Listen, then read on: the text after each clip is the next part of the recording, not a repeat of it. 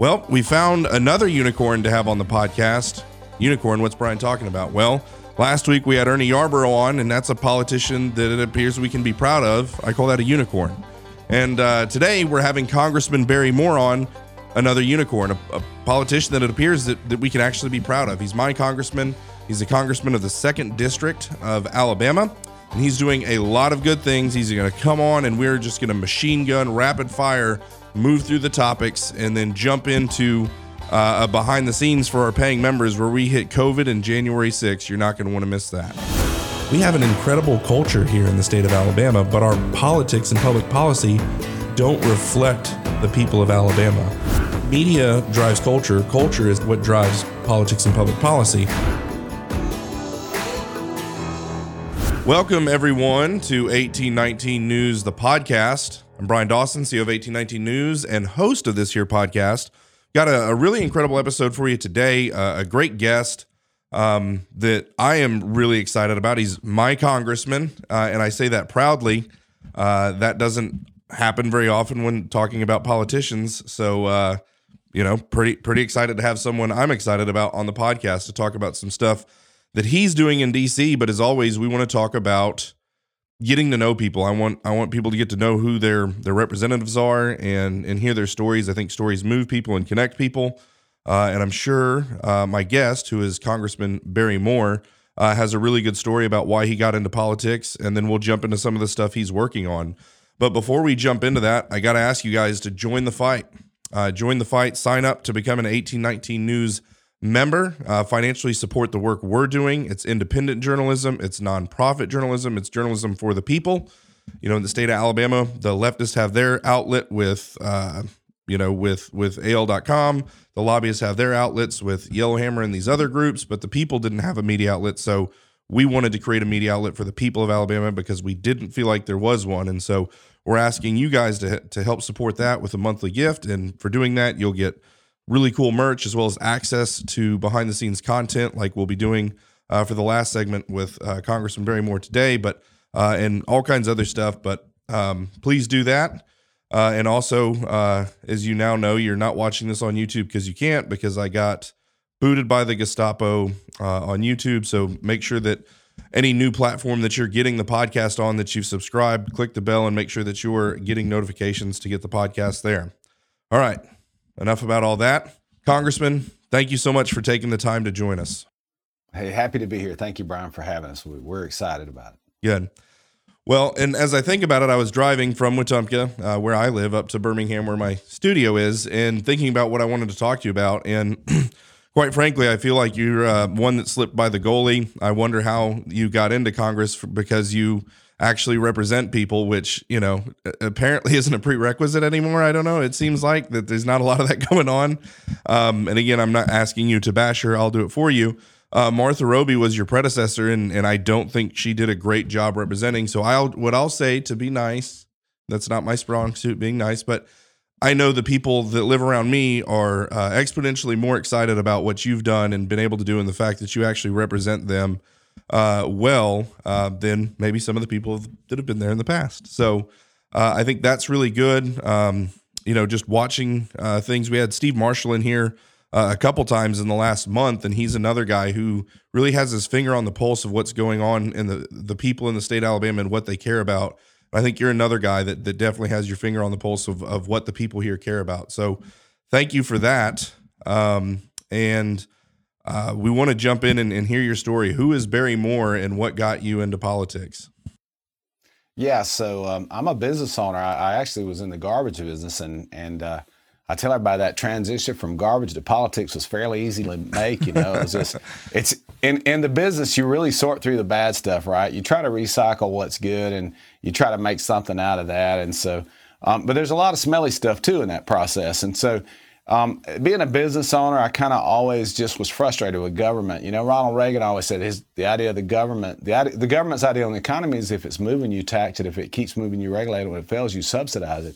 And as a business owner, we were constantly battling the bureaucrats, the taxes, the regulations, the things that just kept guys from going out and starting businesses. And so I would get so frustrated. And so in 2006, the party asked me to run for the state legislature. I had some mutual friends that said, you guys ought to get Barry Moore to run. And I told them no. I was like, my family's young, my business is young, and that was really what I wanted to focus on was the business. I had no desire whatsoever, Brian, to ever do this because it's just not something I enjoy a whole lot. Yeah. But in 2008, Barack Obama, he was the president of the United States, and I think they had played some footage where he said, we're no longer a Christian nation. And I told my wife, I said, if they ask me to run again, if we don't engage the process, we're going to lose our country. And so 2010, I ran. I was in that first Republican majority that got elected for the first time, in the Civil War. So since the Civil War, since Reconstruction anyway. And so I was one of those House members that came in, got elected in 2010 and started making a difference. So it kind of cut my teeth at the state level initially. There you go. Did you grow up in Alabama? I don't know if you touched on that. Is this? Yeah, I did. Grew up on a farm down at Batten's Crossroads, and it's just south of Enterprise. And it was we quit farming in 1980. The drought and armyworms kind of forced us out, and so I went off to college at Auburn, came back, and eventually started my own company. And like I said, once they recruited us to run, and we got in the state legislature, it was kind of a new thing because we had a bunch of the Republican majority in the House. The Senate had a Republican governor, and so we went to trying to clean the mess up. And that's kind of what I think in a lot of ways put a bullseye on my back. Yeah. And they drug me through, a lot of the conservatives, the two top conservatives in the state at the time got indicted. But through that process, we always told everybody we were going to win the race and we were going to win the case. And so we had to engage and we had to go to trial. And we could have cut a deal, but I just felt compelled to fight. My son, actually, my 12-year-old son, he said, Dad, I'd got off the phone with my lawyers, Brian, and they're like, man, they're going to throw a book at you, every deal you've ever done, every business deal you've ever done, every bill you've ever voted on. And they were kind of wanting me to do a proffer deal, to cut a deal. And I got off the phone with my attorneys and I walked over. My 12-year-old son was in the carport. And I said, buddy, they're going to destroy us financially, politically, and personally if we stay in politics. And he said, Dad, I've been studying the book of Daniel. He said, when all those men bowed, there were men who stood. He said, I think you need to stand. And so we made a decision, not off my team of attorneys, but off my 12-year-old son and his faith in the process of what Daniel went through to stand and fight. And so we went through that process, got it all clear, and served another 4 years. So I spent 8 years in the state legislature and term limited myself and thought I was going to get to go home and run my business. Yeah, and then there's other plans. Well, amen. He has different plans for our lives. The Lord has plans for you, man. And I tell everybody Psalms 119, 105, a lamp unto our feet and a light unto our path. And often the Lord will call you to do things. And a lamp doesn't give you a whole lot of light, Brian. It's just that next step. And so this thing is a walk in faith, man. There's no doubt it is a walk in faith for us. Yeah.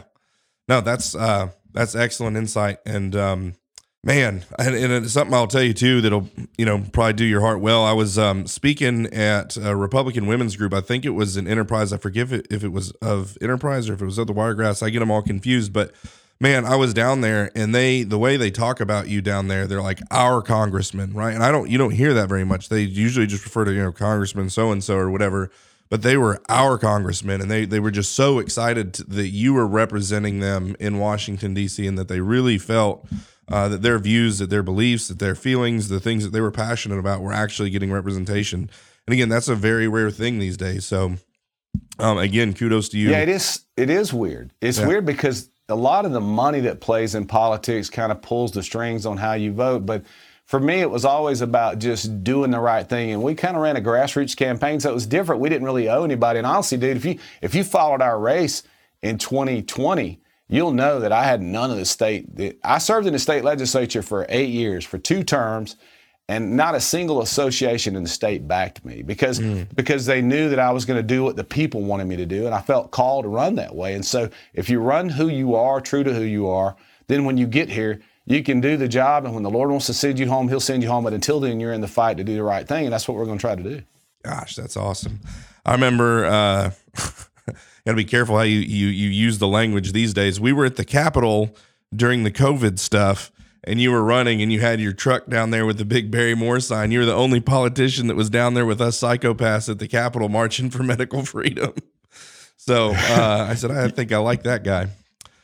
Well, Yeah, it's all about, to me, it's about grassroots and just don't be afraid to do the right thing. And that, granted, you get attacked, but you just got to know you stand and fight. You fight for what's right regardless. And then at the end of the day, you can look yourself in the mirror and go, hey, man, I did what I could do for this country and for our state.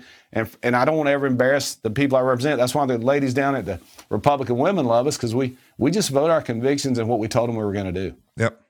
It's pretty simple, really, right? It's not So complicated.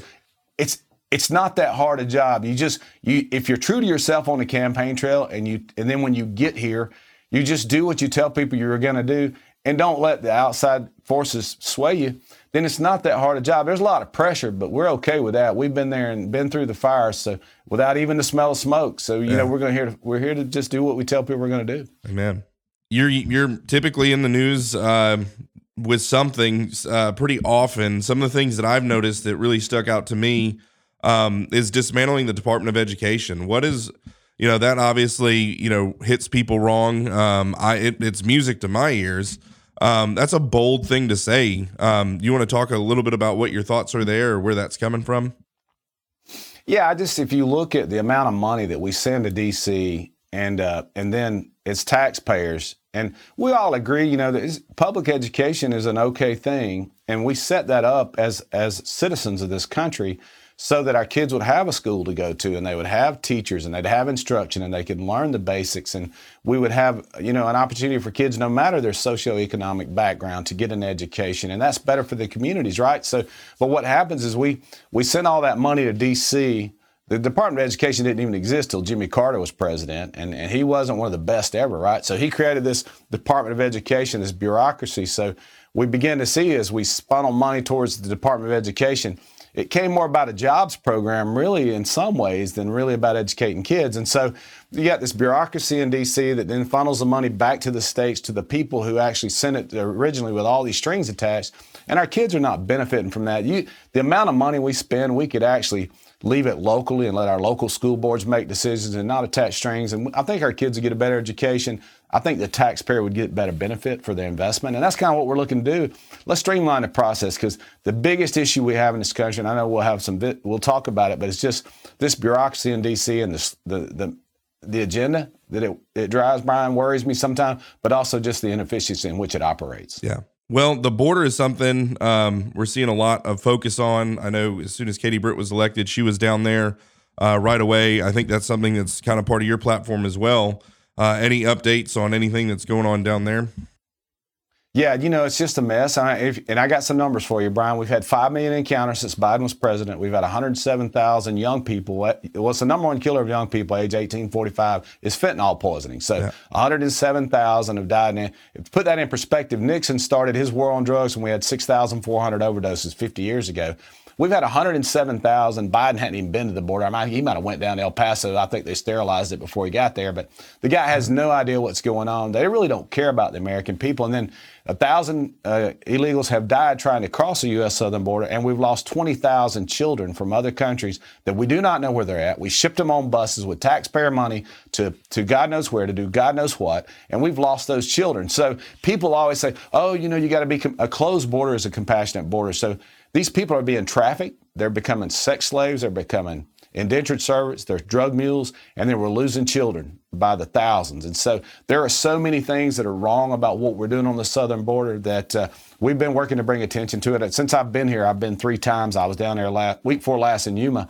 And it's just unbelievable. Through that little town of Yuma, Arizona, there's 100,000 people population, Brian. 300,000 people have come through from 106 different nations.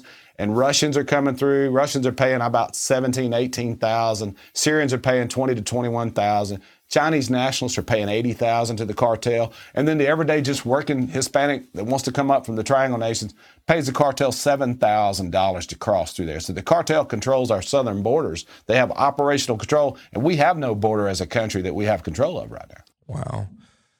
And, the border is something that consistently comes up. Obviously, when Trump came on the scene, in 2016, that was kind of his premier focus was, controlling the border and all that. I mean, is there a real legitimate solution?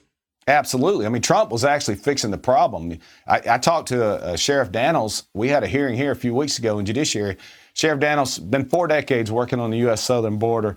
The best he's ever seen it was when Trump was president. The worst he's ever seen it's right now. So one man who's willing to lead on the issue can make a difference. The Remain in Mexico policy that Trump had in place, and what that means to your listeners is when you say Remain in Mexico, you say, Barry, what are you talking about? What that means is they apply for asylum in the country they're coming from or either in Mexico, and once they get approved for asylum, then they can't come over to the U.S. and we work through the process.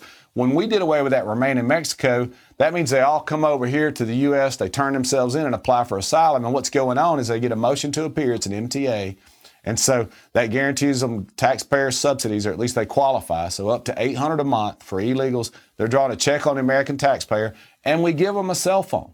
And so we give them a cell phone so we can track them, but 95% of them don't show up for court. So I tell everybody they take our phones, but they don't take our phone calls when it's time for court. And so we have it's just a terrible, terrible situation on the southern border that Trump fixed. He had it going in the right direction.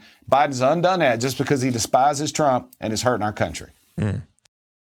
Well, hopefully we're able to get that under control. And there's so many bad things in the beginning. I know a lot of border talk had to do with jobs and economics, and now it's fentanyl and deaths and sex trafficking and people dying trying to get over the border. It's a really serious deal. So appreciate your efforts there. We're going to go to a quick commercial break, and we will be back with more from Congressman Barry Moore.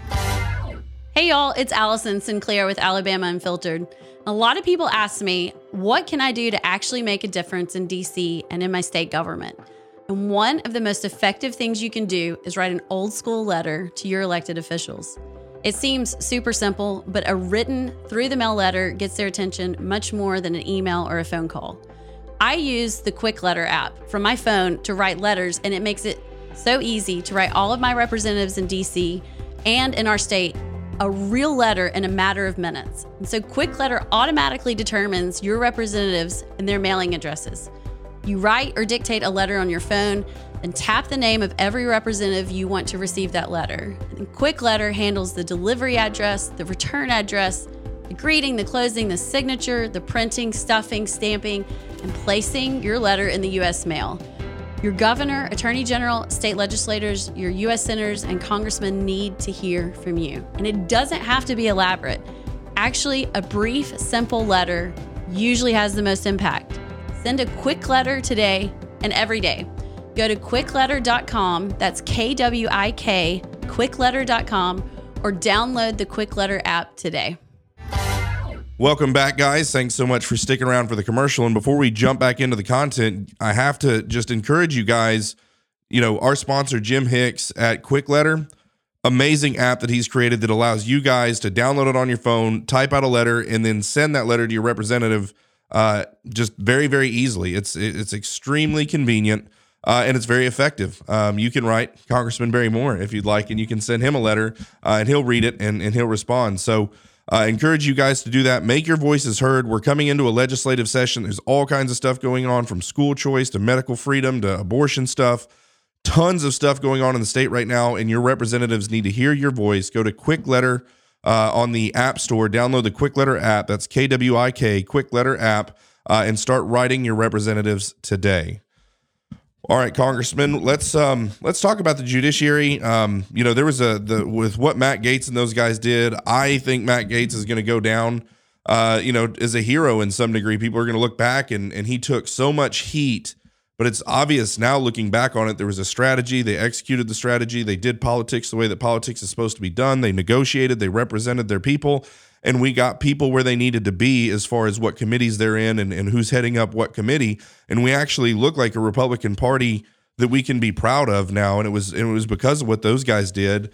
And I could tell, and again, maybe you want to speak to this, you were kind of on the fence because I think your heart was definitely with those guys, but my gut is that you had things that you needed to get done and you had to kind of stay put where you were. But is that accurate? No, that's very accurate, Brian. A couple of things I think that behind the scenes, you remember in conference there were 31 no votes for McCarthy. Mm-hmm. There were a lot of guys in there who voted no, and honestly, that started probably, I would say, a few weeks, maybe a good the end of the previous year before this year's speaker vote. And so the speaker's vote was on January 3rd. By the time we got to January 3rd, we pretty well had a great set of rules. The only thing that was left was that motion to vacate the chair. They were trying to get it from 5 to 1. And so, but I think that because, and I told Kevin McCarthy this, 60% of Congress, the Republican conference, is new since Trump was elected in 2016. So I'm one of those guys.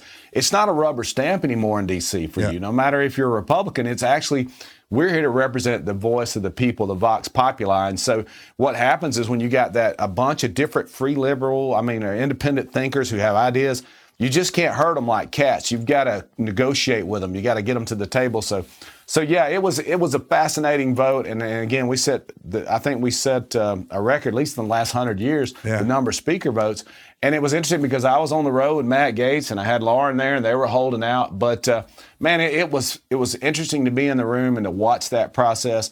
And like you said, for us to negotiate, and I think it's the best set of rules. And honestly, people may not know this, but Kevin McCarthy's going to end up being a fantastic speaker because now he can look at Schumer and say, that's not in the rules. You can't just lump a bunch of stuff in. If it's not germane, we're not going to pass it. So it actually is going to end up making Kevin McCarthy a great speaker, I believe. Those rules are going to be fantastic. Yeah, and that's the way the process is supposed to work. And it was so frustrating to me, watching how, the amount of heat that Matt Gaetz and those guys were taking and how everyone was criticizing him. It's like, look, man, he's doing what he's supposed to do to get things done for the people. And so we're excited. I'm excited that it went the way it did. You're now on the Judiciary Committee. Talk about some of the things you have going on there. I guess my first question is this. Do these congressional hearings and judiciary committees, do they ever get anything that resembles justice, or is it just, does it always seem to pan out to be just like photo op type stuff where, like Ted Cruz takes off his boot and to the FBI guy, he's like, Molon Labe, you see that on my boot? Am I a terrorist? It's great for TV. It's great entertainment and I love it, but what can actually be done and what are some of the things that you guys are focusing on? Yeah, sometimes it is made for television, but Brian, I think with Jim Jordan as chairman, it's a little different this time with Judiciary. Certainly when we were in the minority, we could ask the hard-hitting questions, and then that was all fine and good. But we knew that Nadler and Schiff and all those guys, they were never going to do anything about anything. They brought in their witnesses, and there was very little opportunity. But the one thing that's unique is over the last few months, we've had whistleblowers from within the FBI coming to Judiciary and testifying. And as they want to go public, we're going to make that public. And so the subpoenas that we'll be issuing as well. So, and sometimes up here, the pressure we can apply, like on the border right now, we're starting to get some media attention. I think that you'll start seeing some movement there, but also just oversight. We have an opportunity with Fauci and the FBI sending money to Twitter. That's investigations that we have to open, and we had to figure out what was going on. And so we have an opportunity to subpoena records, bring in whistleblowers. So I don't think Jim Jordan's going to rest on any kind of laurels from his days back when we were in the minority party. He truly wants to be a great chairman and bring attention to the issues. And we're going to issue the subpoenas, and we're going to do what we got to do, and we can actually issue some hard-hitting stuff to the members that come in, the people that come in that have done some things. We have some opportunities to use legal action, I think, to go after. What are some of the things, if you're allowed to talk about it, what are some of the things that you guys are going to be focused on in the coming months on the judiciary? Yeah, so the FBI, weaponization of the FBI, and how, that's, one of the things, Jim knew my Twitter was taken down a few days after Trump's was taken down, and so he's like, man, you got a story to tell. We would love to get you on the committee that, and having the DOJ in Alabama weaponized against me because I was a conservative and had to go to trial, those things kind of gave me a story and gave me an opportunity that I think Jim, because I told Jim, I'm a garbage man, I'm not an attorney. He said, well, Grassley's a farmer and the Senate does a good job. He said, I think you'll be a heck of a teammate. So there's some things we're going to focus on, but yeah, Fauci, what he knew and when he knew it, the Hunter Biden laptop story, I think we have to continue to look into that. FBI, the weaponization of the FBI, the failure to secure the southern border. There's quite a few things that I think we have an opportunity to bring attention to. And we've started with the border. We've had 2 hearings on the border, one in Arizona last week, and then we had one here the week before. And so we're bringing attention to those things, and the media's having to cover it, whether they want to or not, Brian. We're showing the failure on the face. And of course, like I said, as these witnesses come in from the FBI, the whistleblowers, then we can get to the bottom of how they were paying Twitter money, why they were taking it down conservatives, what algorithms were they using, and then Fauci, what he knew and when he knew it. So we got our work cut out for us, Brian. Yeah. It's as we're down in Montgomery investigating corruption, I say it's a target-rich environment. And Yes, you being on the judiciary right now, it's a target rich environment. So it's an interesting. Newt Gaiman spoke to our group a few weeks right before we had our first hearing. He said he thinks it's going to be the most consequential committee in Congress in this year. Yeah, there's no doubt. All right, well, that's going to wrap us up for our normal podcast today. Thank you, Congressman, for joining us. And then we are about to hit a behind the scenes where we're going to talk a little bit about January 6th videos that are being released and some COVID Dr. Fauci nonsense and what the Congressman thinks about that. But in order to do that, you got to jump on and become a paying member of 1819 News, and you'll have access to that. But for the rest of you guys, as always, put your trust in God and keep your powder dry.